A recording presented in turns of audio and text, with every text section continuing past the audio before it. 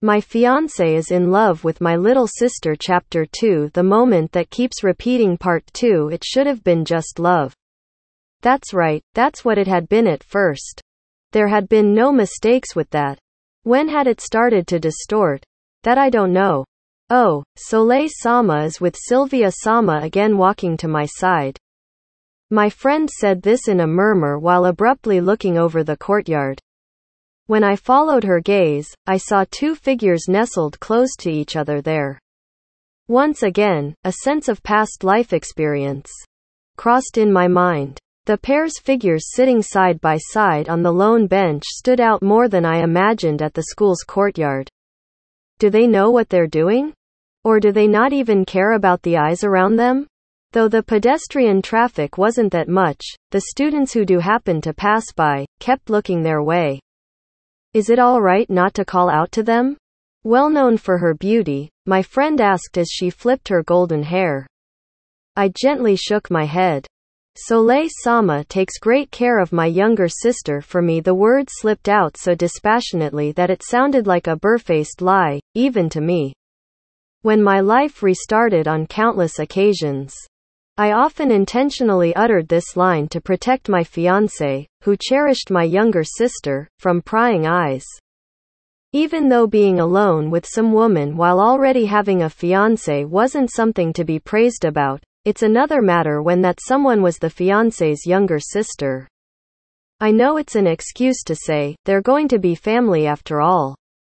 Ilya Sama, how tolerant of you. Marianne, my good-looking friend, smiled with an indescribable expression. She knows I've hindered women from coming close to my fiancé, after all. And she'd been one of them too. Long ago, when I heard a rumor that Marianne was scheming to get close to my fiancé, Soleil. I promptly went and had a word with her. Don't go near my fiancé, I told her.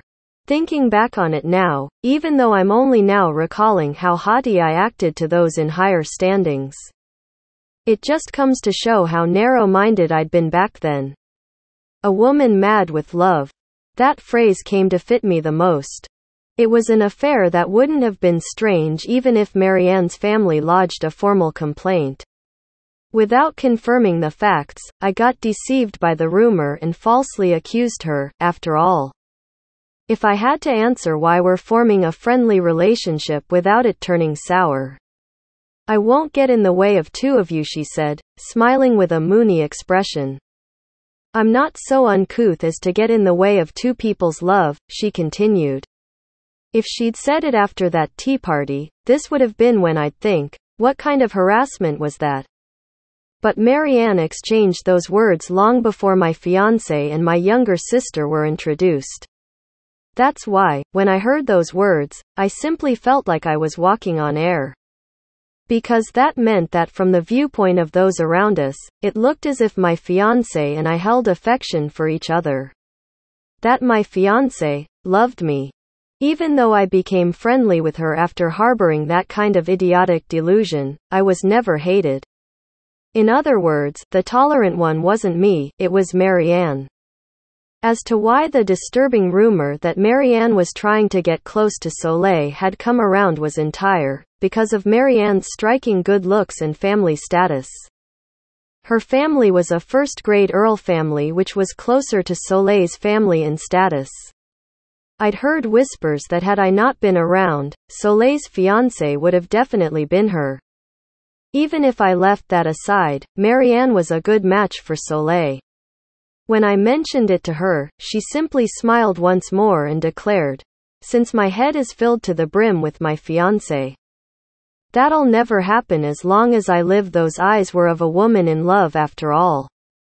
At that time, her eyes were exactly the same as what I saw in my own. So that was why I was able to readily accept her words. In my previous life, she and I never became friends, though. Long, long ago, in those same old past lives of mine.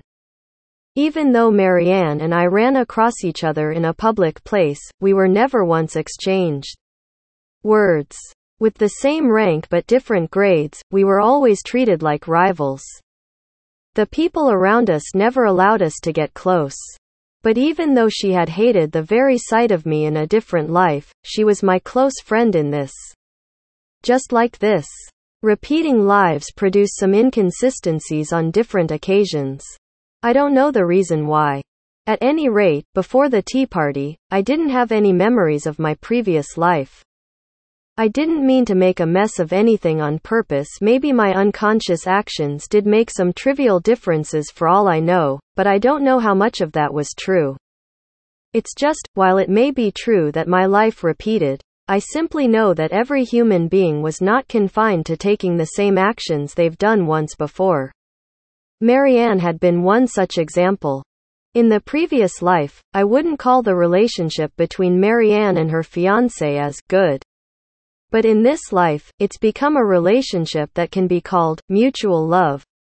If a reason had to be given for this barely produced disparity, then I could only say that some larger force, which I played no part in, was in effect. And everyone, including even me, was changing little by little because of it. And yet, no matter how many times it repeated, it's only his love towards my younger sister that never changed. Does that mean he loved my sister to that extent? Ilya-sama is truly kind. I heard you persuaded your parents to allow Sylvia-sama to attend school. Marianne continued talking while directing her gaze at my fiancé, Soleil, and my younger sister. Because of his dignified and imposing attitude, with sleek, smooth black hair, Soleil often appeared older, but since young. My younger sister often appeared small and delicate due to her weak constitution. The retreating figures of a pair like that greatly differed in the physique. But, nothing felt out of place. They matched each other perfectly. As if they'd been a set from the start. Following Marianne's gaze, I murmured in my heart as I focused my gaze on Sylvia's light fluttering hair that seemed to be spun out of silver. I wasn't kind at all. Doing all I could to have my sister attend school had nothing to do with kindness. I just couldn't do anything else to put up with it any longer. Oni-sama, what's Soleil-sama like at school? Do you perhaps have lunch together? My younger sister's lovely voice inquired about my fiancé's movements. That's what I just couldn't put up with. I was only scared of getting exposed for knowing almost nothing about my own fiancé. I don't know how Soleil goes about attending school. Not once has he called me out for lunch. If it's about a friend he was close with, I know something, but even that was limited to only his name and face. Since his friend was an eye-catching man with a good pedigree like Soleil, there was various gossip about him among the female students. It's simply because I've heard these that I know about him. Now that I've repeated lives, I can recall the personality of that person. His interactions with Soleil, and the color of his eyes, but never had Soleil introduced him to me directly. No matter what life it had been, even though he'd been by Soleil's side. We only got to talk a handful of times. And, it's not like Soleil greets me when we pass each other at school sometimes, even on rare occasions, he only tries to meet my gaze. The details I could share with my younger sister wouldn't amount to much. If it had been before the tea party, I probably wouldn't even think of having my younger sister attend school. Soleil was a charming man. And, my younger sister was very attractive as well. If there'd been a possibility that they'd grow closer then, I would have prevented her from attending school no matter what. In fact, in my previous lives, I had taken an approach like that. But, if it was when my memories came back after the tea party, after finding out that they had feelings for each other, then my thoughts up to that time underwent a drastic change. I thought in a way that, if she wanted to find out so much, then it'd be better if she sees it for herself if she hears it for herself. I gave a suggestion to my parents who, thinking something might happen to her because she was delicate, were set against having my sister attend school. I told them that attending school was necessary for Sylvia's future. I told them that it should be a good opportunity for my younger sister who still didn't have a fiancé.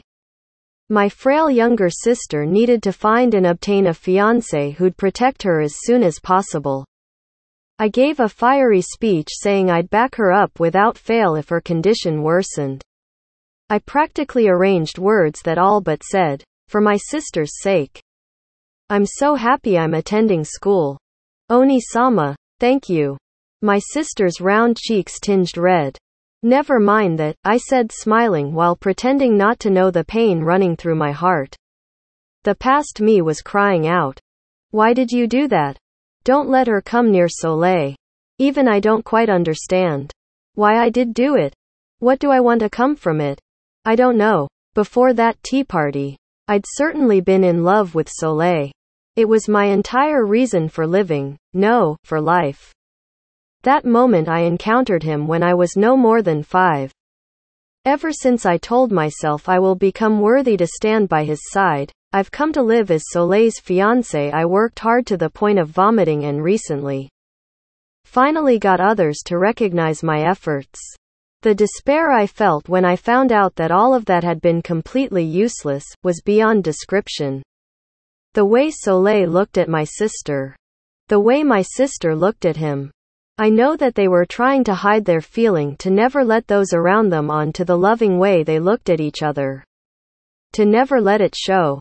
But I watched them, as an outsider, as they exchanged passionate looks. Even though I should have already seen the scene several times, this was the first I've seen the sight in this life. Every time I saw this, I certainly felt hurt. So then why did I seem composed after seeing the look, that had never been directed at me, centered solely on my sister's figure? In my first life, the other people put the blame on me who'd been confused after the tea party. Your poor younger sister, why are you being cruel to her? Even my parents made grim faces. It's disgraceful to have a daughter like you, they said. If this was a story, the heroine would no doubt be my younger sister. A pitiful girl who was loved by her sister's fiancé. A man she could never be with. One could call her the tragic heroine. The story drew the audience in, and I was just like the villainess that got in the way of the main character's romance. But this wasn't a story, this was, by no mistake, my life. If that's so, why must I be condemned for pitying my own life? Cruel. Cruel. Why? Why is that? I feel as if the wailings of the past me were echoing even to this day. Why won't anyone understand me?